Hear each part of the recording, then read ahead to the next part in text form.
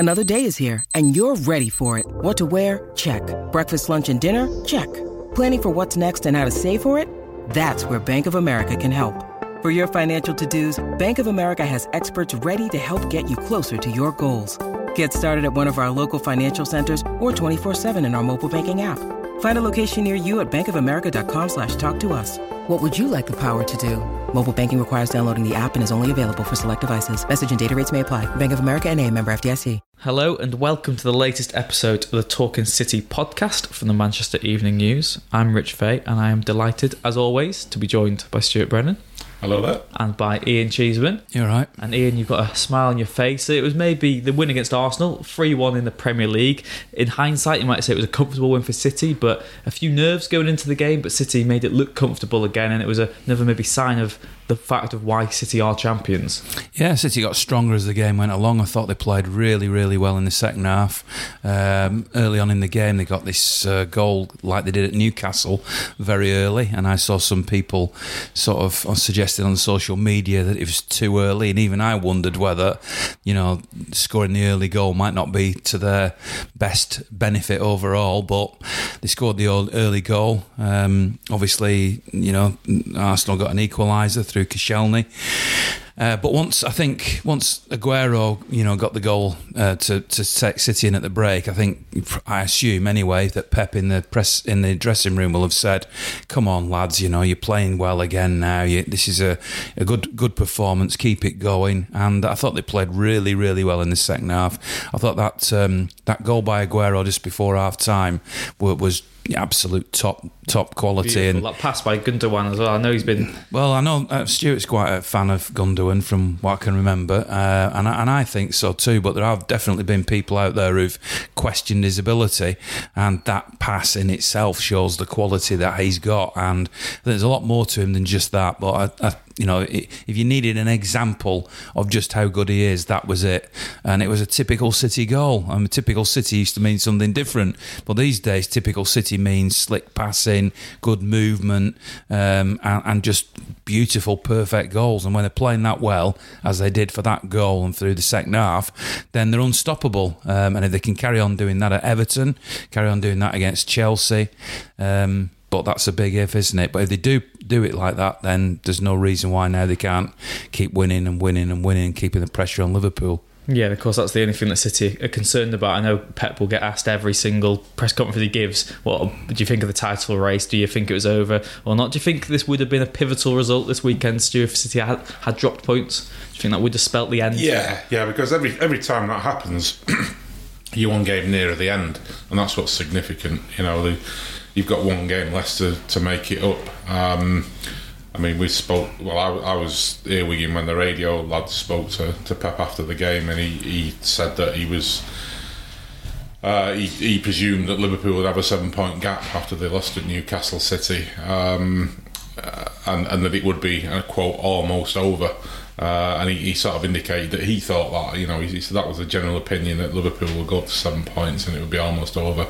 And he sort of said, well, I thought that as well, kind of thing, which is a semi-admission. But the fact that Liverpool did slip up and didn't beat Leicester seemed to give everyone a lift. I've written a piece as well about the fact it was Arsenal. I don't think it could have been more perfect for City.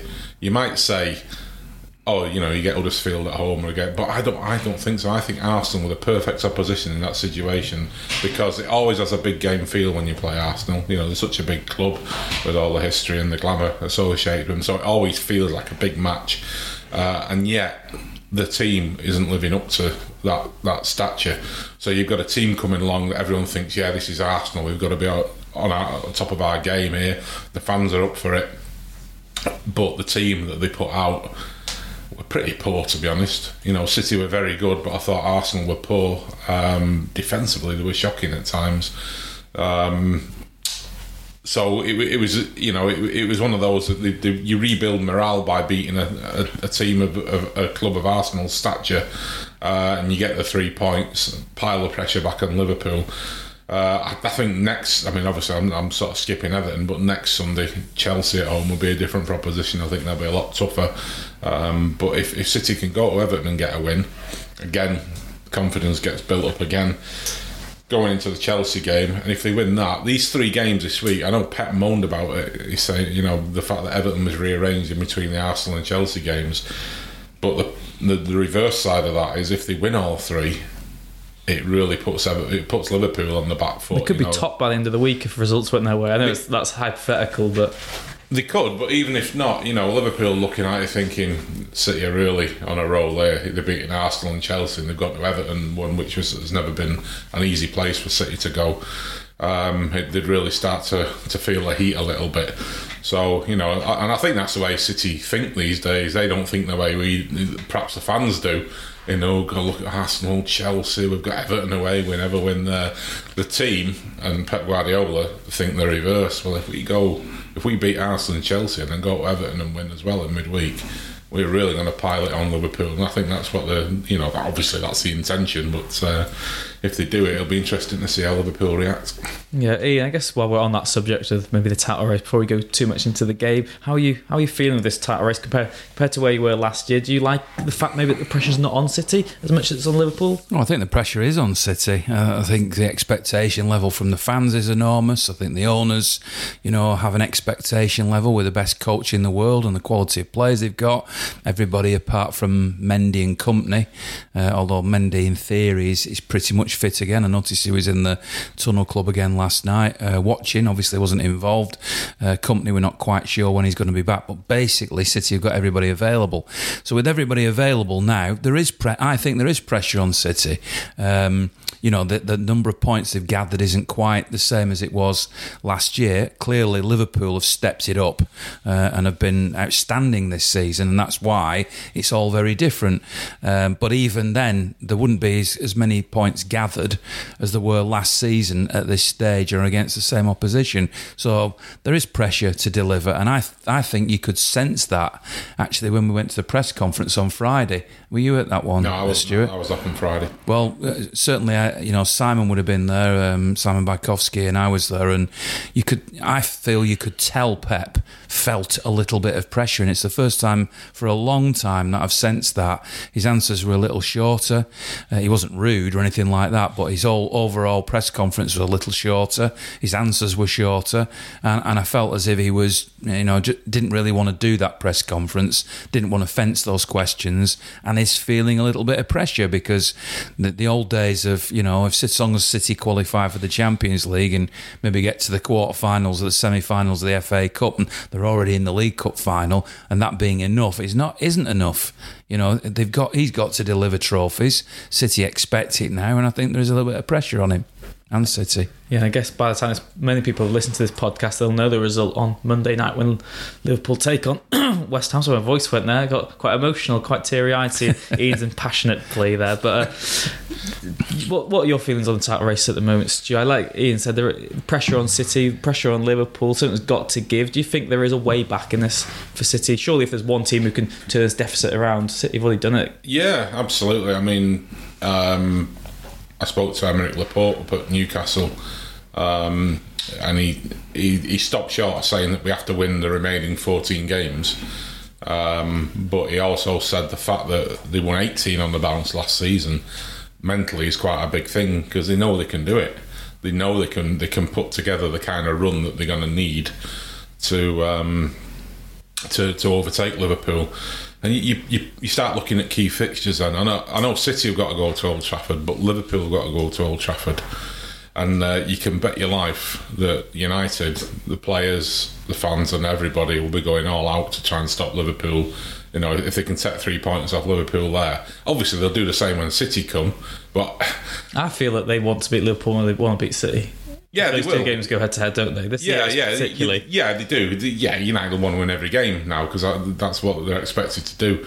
But Liverpool go there first, and I think it will be a really tough game for them, especially the way United are going. United really want to, they're playing well, and they'll want to put one over on Liverpool and put a dent in them. By the time City go there, again, it'll be a really tough game, but. I would take City to go there and get a result, a positive result, more than I would Liverpool in the current climate.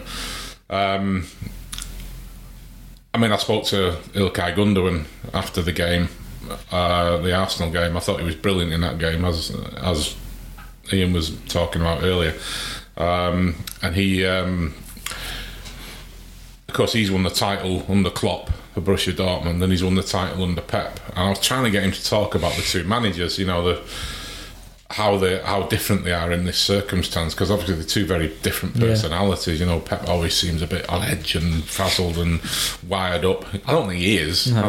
His hugs a bit more aggressive, aren't they? Yeah, and Klopp's sort of quite a little bit more laid back, seemingly. And I wanted him to talk about it. He clearly didn't want to talk about that too much. But one thing he did say was that when he was at Borussia Dortmund with Klopp, one of the big advantages they had was they were just playing Saturday to Saturday. Whereas Bayern were in the Champions League, they went all the way to the final. And he said he thinks that was a big advantage. Now, of course, both Liverpool and City are in the Champions League, so that's negated. But the fact that City are still in the Carabao Cup and the FA Cup, I think he was hinting that might be a bit of an advantage for Liverpool. And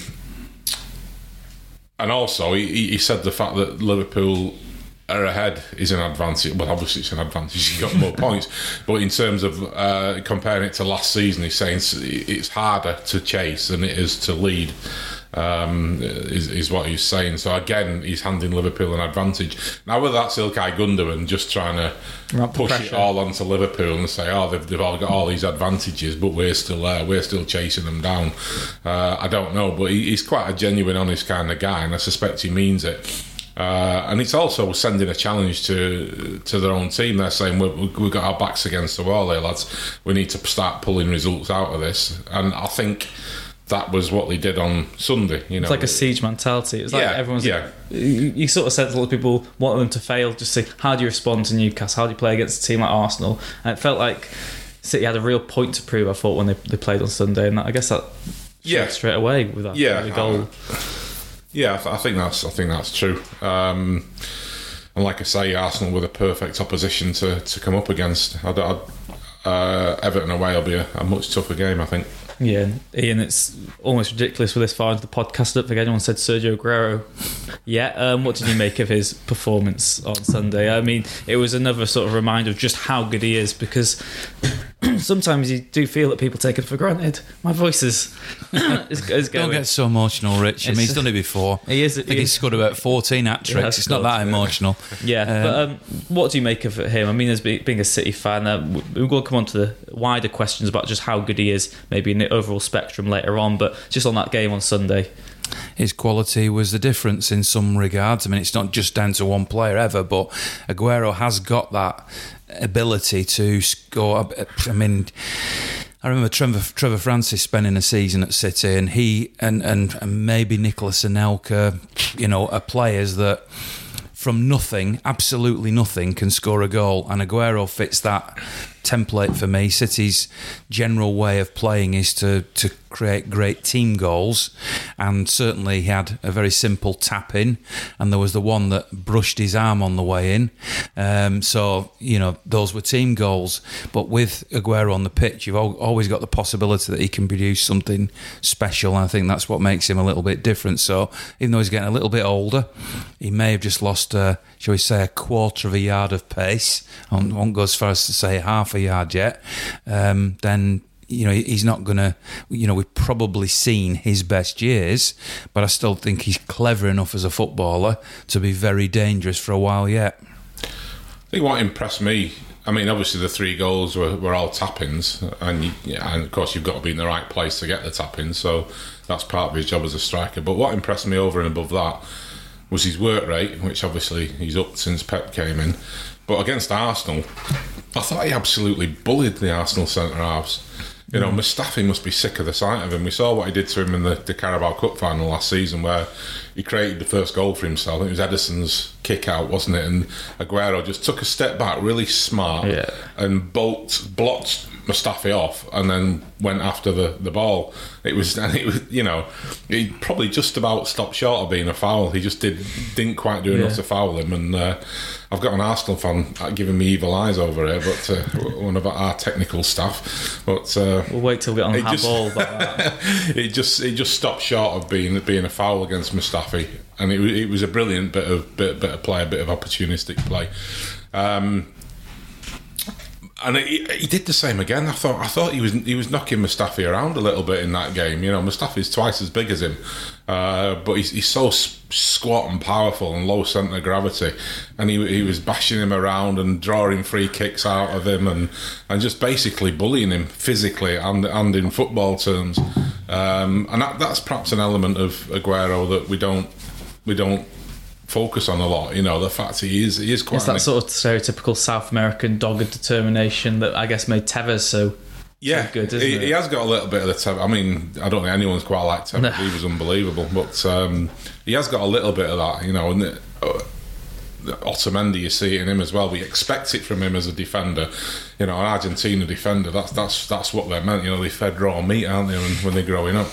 But Aguero, has got that little. People that don't give him enough credit for that. He's got that little bit of spite about him as well. He'll scrap for you as well as score you some great goals and work for the team. Ian, you mentioned Francis, you mentioned Anelka. For you, where does Aguero rank amongst the greatest ever, maybe Premier League strikers, not just City, but maybe a wider spectrum as well? If you want to answer the City question first, then he's got to be up there as the number one. I mean, I don't see there's Francis Lee in his era was an amazing striker who actually wasn't dissimilar in build and attitude and bullishness and physicality and strength and bending the rules, shall we say, or going to the extremes of the rules. All those things that Stuart's just been saying, I would say Francis Lee had. So if there's a second striker after Aguero, which wasn't your question, it'd be Francis Lee. As much as Trevor Francis only really had one season at City, and I was only highlighting really the fact that he could score great individual goals, and that was in a team when City weren't at this level. And to a certain extent, Anelka could do that too. But no, I think Aguero's on a different level, and the longevity he's been around, the consistency he's shown, the range of goals he scores in every sense, and different managers as well. I think different managers too. Yeah, and that increased work rate that quite rightly you've highlighted. All those things mean that he's peerless at the moment in terms of City. In terms of the bigger picture, I've seen the quote, the statistics that have shown Thierry Henry and Shearer and Andy Cole and other players like that who've got maybe have more goals or whatever, and it's very, very hard to compare. The players like that because they play in slightly different ways, they play in different teams. But clearly, as a City journalist stroke fan, I'm going to say Sergio Aguero is the best I've seen. But I didn't see Thierry Henry playing every week. Yeah. I didn't see Andy Cole playing every week. And it's a lot easier to make an assessment of a player you see play every week, and I've never seen a better player than Sergio Aguero. And in the odd moments I've seen Thierry Henry or Andy Cole or Shearer or whatever, great players that they were, I still think Aguero's got something a little bit extra. Stu, do you agree with that, or is there anyone else that you think? I think the stat showed until quite recently that Aguero was the deadliest striker in Premier League history in terms of goals per game. I think he's still number one right now in the latest stats. I know Harry Kane was getting close. I thought at one point Harry Kane might have overtaken him, but you kind of think, well, Harry Kane's only been doing it half the time that Aguero has. When he's been doing it, perhaps the time to judge him on would be when he's been doing it as long as Aguero has. So I mean, if you look at that stat, you could argue Kane is up there with Aguero, but if you ask the 20 Premier League managers, if you give them the choice, you can have Aguero in your team or you can have Kane.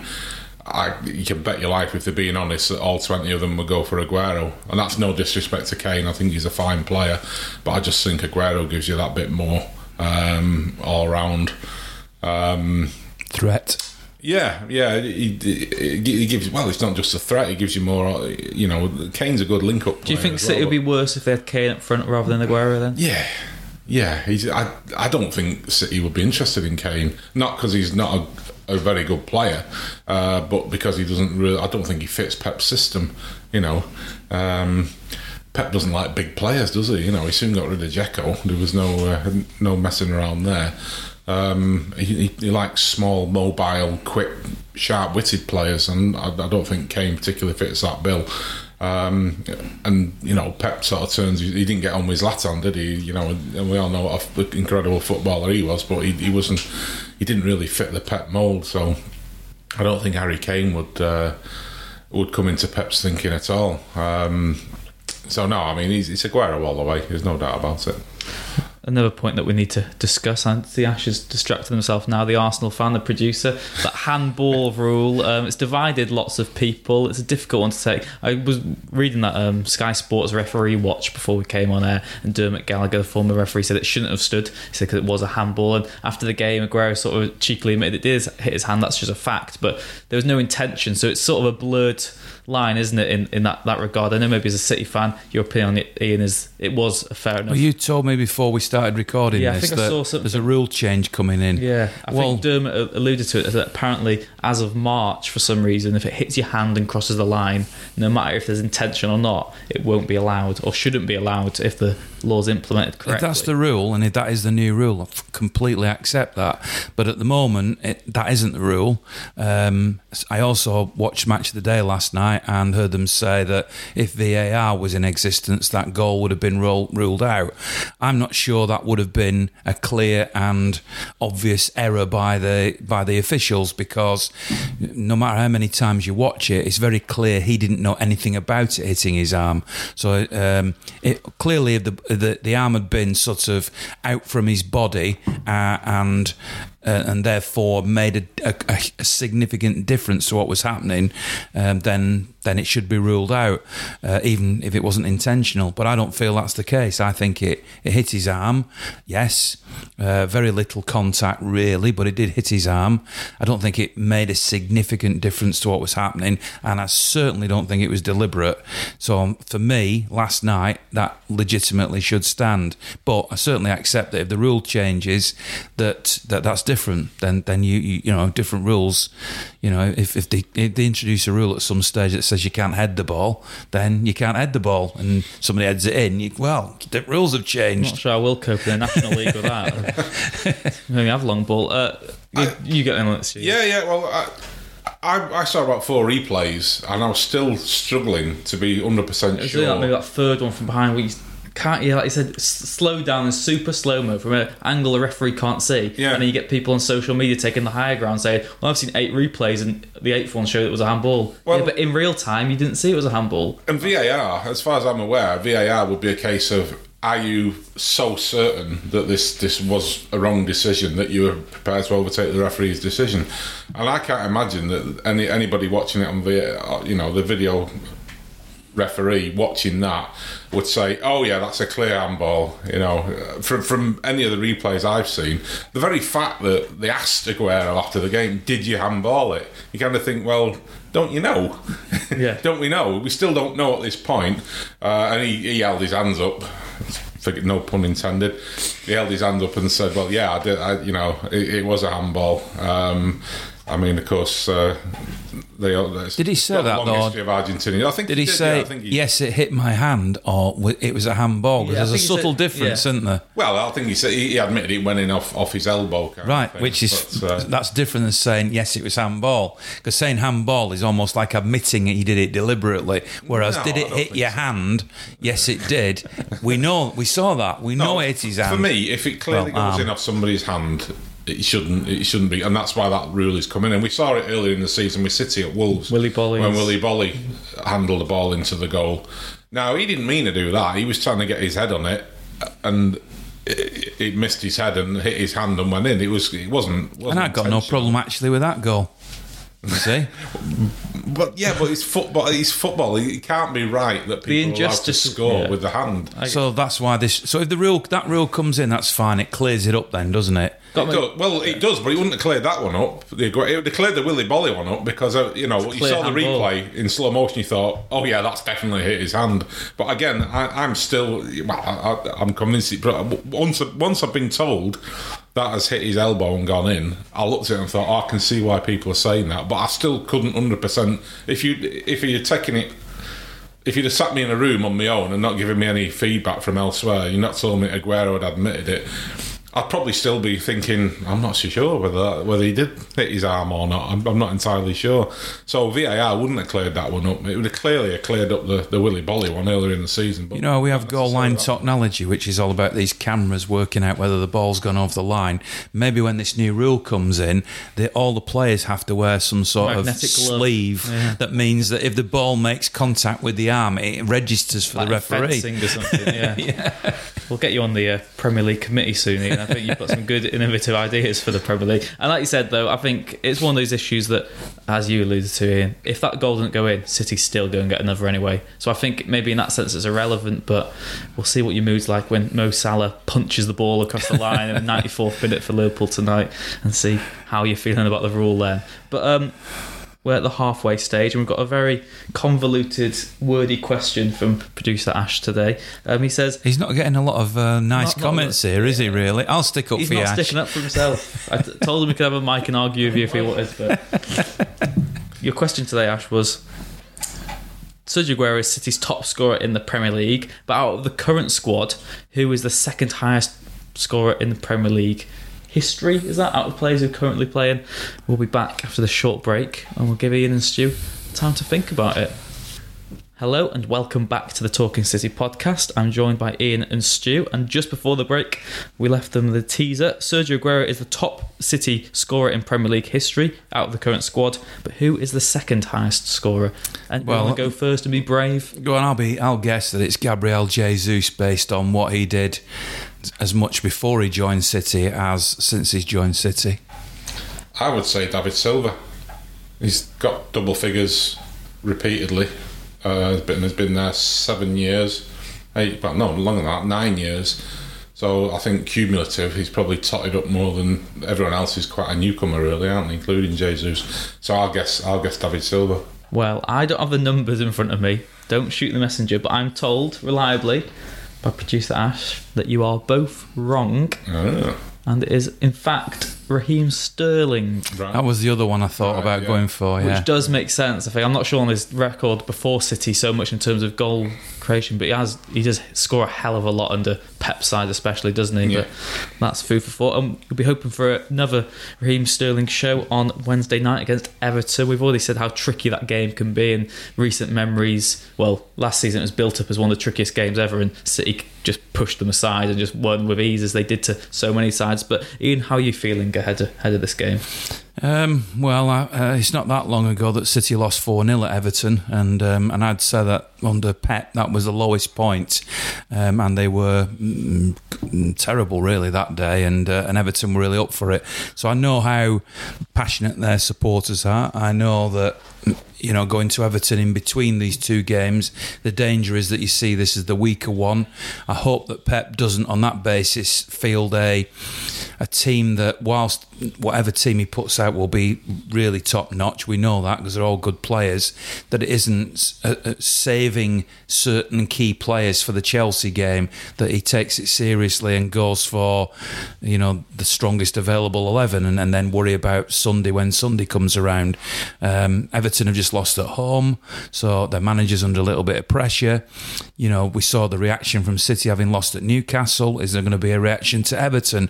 I find it difficult to predict this one, and arguably this is the one that's the most dangerous of all three of them, because A, it's away from home, and secondly, the Arsenal-Chelsea games, you sort of motivate yourself. You're playing Arsenal, you're playing Chelsea, and I just hope that the City players don't think, as I say, that this sort of, Everton's the simplest of these three, and slightly mentally don't prepare as strongly. I know we talk about every time there's an FA Cup game, but in terms of Premier League ones, do you think Pep is still hurting from that Everton game? We always speak about the Wigan game whenever there's an FA Cup tie, saying he doesn't want to take any risks, but that humiliation at Goodison Park for him, Do you think he's still hurting from that? Well, it's the heaviest defeat he's ever suffered as a manager. So I think he will. I think he'll. He took it badly at the time. I know that. He'll be. I don't think he'll use that as any kind of motivation. They don't need any more motivation. The motivation is to close that gap on Liverpool again, or depending on the result, because we're recording this ahead of the game at West Ham. Slight design flaw there, wasn't there? But City will either close the gap again, or they will possibly even move ahead. So I don't. That's all the motivation they need. I mean, Goodison Park. City weren't particularly good that day, but as I remember it, they actually started really well and could have been ahead. But once they went behind, they just fell apart. They've wiped that memory away a little bit. I mean, their performance at Goodison last season was just exceptional, absolutely outstanding. I remember we spoke to Kevin De Bruyne in the mix zone after the game, and De Bruyne isn't the kind of footballer who would disrespect an opponent, but he said we were so much in control. We felt the control. We had this complete belief in what we were doing. We felt dominant, and we looked at them, and you could see in their faces they didn't know what to do. Now that's quite a thing to say about an opposition team, but he wasn't being disrespectful to them. He was basically saying we were so good that this very good professional outfit, Everton, didn't know what to do. He said that when they tried to press us, we played round them.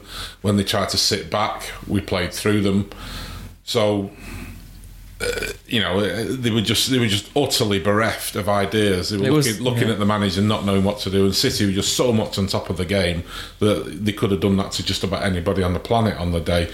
Unfortunately for Everton, it was them who copped for it. I just wonder, if I was Marco Silva, I would find that quote from Kevin De Bruyne and blow it up big and put it on the dressing room wall, I think, because it could be seen as disrespectful, taken out of context. It wasn't, but I think it could be taken that way. And it won't be an easy game. Again, there's something in City's mentality.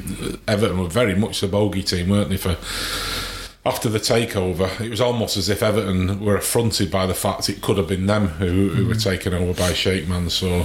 And then they were further affronted by the fact that having had this takeover and a big injection of money, one of the first things he did was go and take their central defender, Joleon Lescott, off them, and that was quite an acrimonious transfer. So there was a lot of bad blood generated then.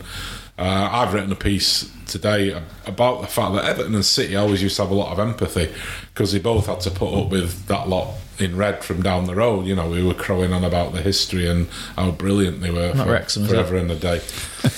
Wrexham as well, obviously, yeah. So there was two teams who were always, in quotes, seen as the favourite child of the city, weren't they?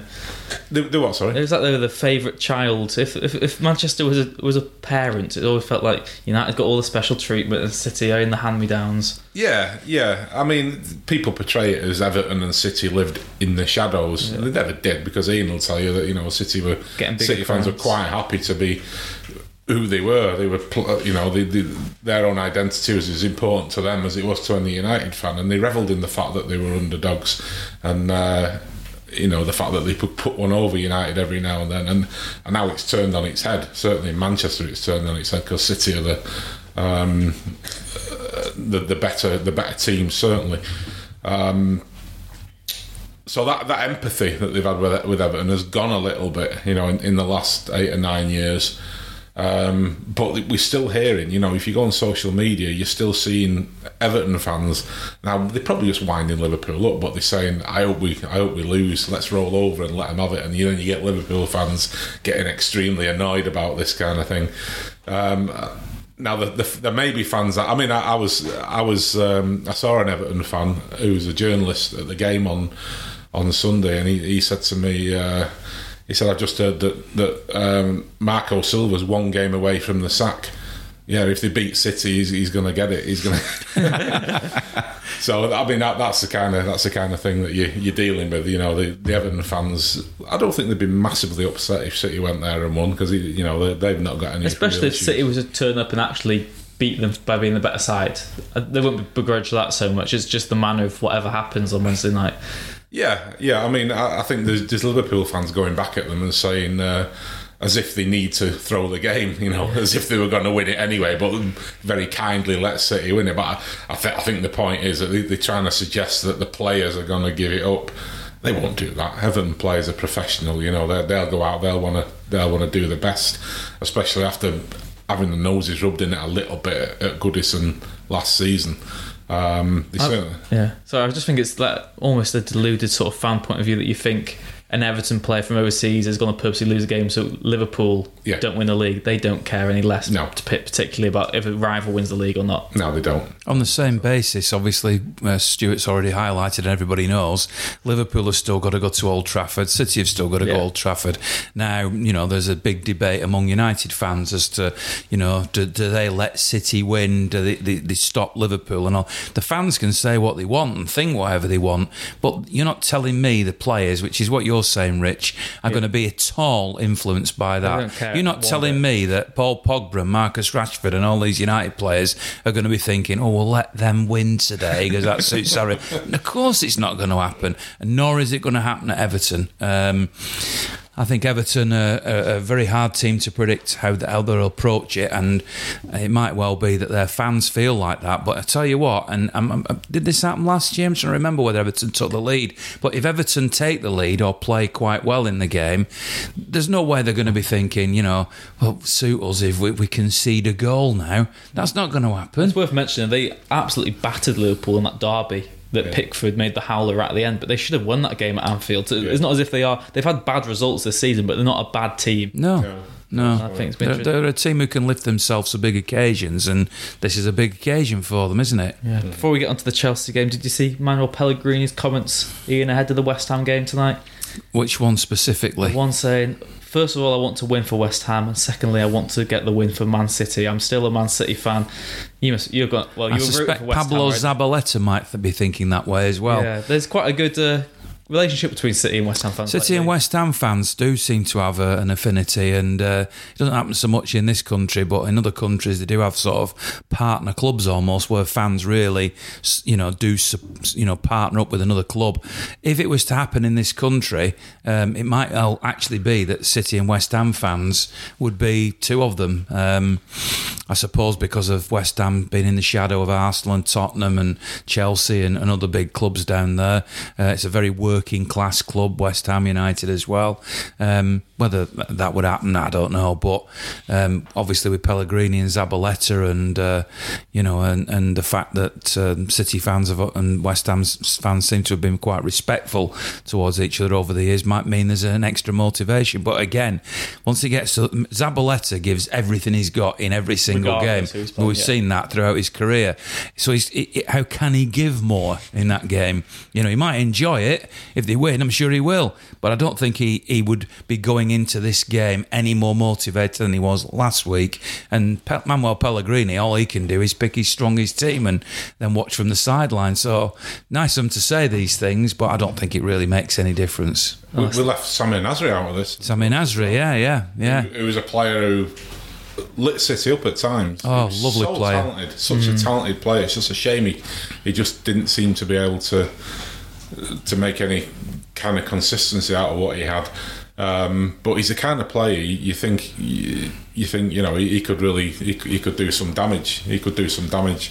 I think it's been a big boost for West Ham, that's for sure. It's like star quality. It's a Premier League winner coming in, someone who's as classy as you said, and he's a sensational player. And a lot to prove because he'll feel very upset about what's happened to him, rightly or wrongly. That's not the point. But the point is now he feels as if he lost a year or two of his career, and he wants to show that he's still got it. So let's hope he shows it tonight. Pellegrini for giving him that gamble. But yeah, I think everyone in this room is West Ham tonight. Come on, the Irons. You'll be blowing bubbles tomorrow if they get the big result. But there's also another game for City this week. I'm not sure. That's a dreadful thought, I might. We can censor it out. We'll be fine. I'm not sure when we'll be back later in the week, but can't not mention the game against Chelsea as well this weekend. It's an interesting one because the games against Chelsea last season were we had the win at Stamford Bridge was such a convincing win for City last season. The win at home was a walk in the park, but those memories just before Christmas, the trip to Stamford Bridge, still fresh in your mind, Ian. It's Chelsea haven't got a midweek game this week, which in theory gives them a bit of an advantage. I was talking to a Chelsea fan at length this morning who was trying to big up Chelsea, but we also know how inconsistent they are. Sarri is obviously a coach under pressure because Chelsea's track record in recent years is that as soon as things start to go slightly wrong, they're not frightened of making a change. And he is trying to make a change, and Pep's a big fan, I think, of Sarri, and and you can perhaps sense that he's trying to change the way that Chelsea play a little bit, but I still think that they've a long way to go to play the style of football, even though they might eventually get there. Napoli were a great footballing side, and that was when Pep used to wax lyrical. I think last season when City played Napoli in the Champions League, he was saying, Napoli were one of the best teams in Europe, and he said Sarri's in the top 3 coaches in the world. Absolutely. So there's obviously a lot of respect there, but I think Sarri must be feeling the pressure. But they got hammered by Bournemouth, then they bounced back with hammering themselves. Which Chelsea's going to turn up? Which is it going to be the brave Chelsea that go for it? Is it the Chelsea that looked a bit scared last season? I don't know. And obviously, it might depend on what happens at Everton, because if City have lost or even just dropped 2 points against Everton, psychologically, they're in a different place going into the Chelsea game. If they've won and played pretty well, and especially if Liverpool were to drop points, then they'd be flying high, and I would expect them to beat Chelsea, however good Chelsea was. But if something goes wrong at Everton, or Liverpool have an emphatic win at West Ham, it's all in your head. At this stage, it's all in your head, and I think that would have a big bearing on what the outcome is on Sunday. Yeah, I guess, Stu, that is maybe the final point, is that there's the big game to come. You get all these, every game's a cup final sort of mentality, but there's no point in thinking about Sunday, because as Ian said, it all comes down to what happens on Wednesday, because it could almost be a bit irrelevant Sunday if you lose against Everton. Yeah. It is the oldest cliche in the book about taking each game as it comes, and but it works. I've heard it is. It's the oldest cliche because it's true. Cliches are invariably are cliches because they work. And I've heard footballers down the years come up with a million different ways of saying that about and since foreign footballers came in, we found whole new ways of saying that you got to take each game. What's your favourite cliche? Put you on the spot. It's putting me on the spot, isn't it? I can hardly remember what I had for breakfast, and you're asking me my favourite cliche. It's almost a cliche itself, isn't it? Yeah, I can't. I'll have that one then. I'll take that one. But get Everton out of the way, and then Chelsea's a huge game. It's like Ian said, you see them go to Bournemouth and lose 4-0. And you think they've gone. There's something wrong now. Bournemouth are a decent side, but Chelsea should be going there and doing them.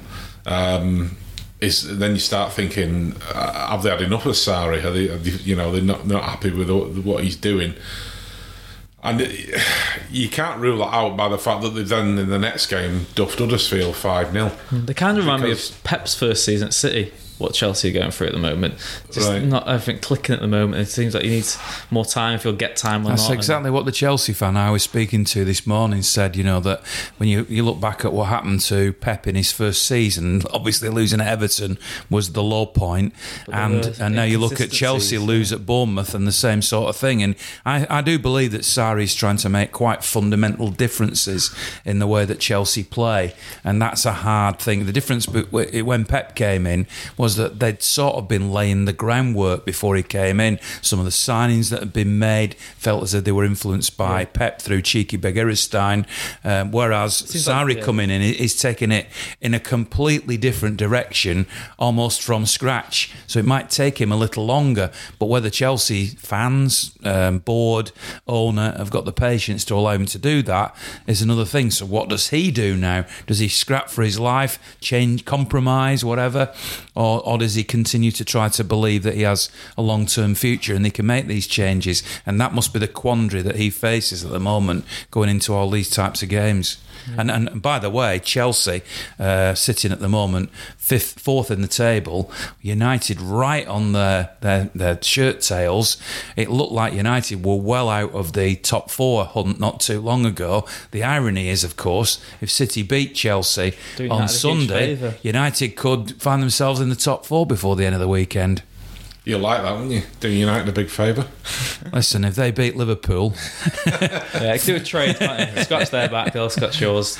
I think you'll take a win against Chelsea if it means United beat Liverpool further down the line to pay you back. Absolutely. But as you said, there's 2 games this week and City need wins in both if they are to defend their Premier League title. But as we said, it'll all be made redundant by what happens tonight at the London Stadium. So who knows? This will be updated so quickly, this podcast, but that doesn't matter. Ian and Stu, thank you very much for joining us this week on the Talking City podcast. Please do tweet Stu, Ian or myself any questions you've got for next week's show or next time we meet. Who knows when that'll be. And we will be back probably later in the week to look at the game against Everton and preview in depth the game against Chelsea. Please make sure to leave a like and subscribe if you haven't already, and we will see you next time.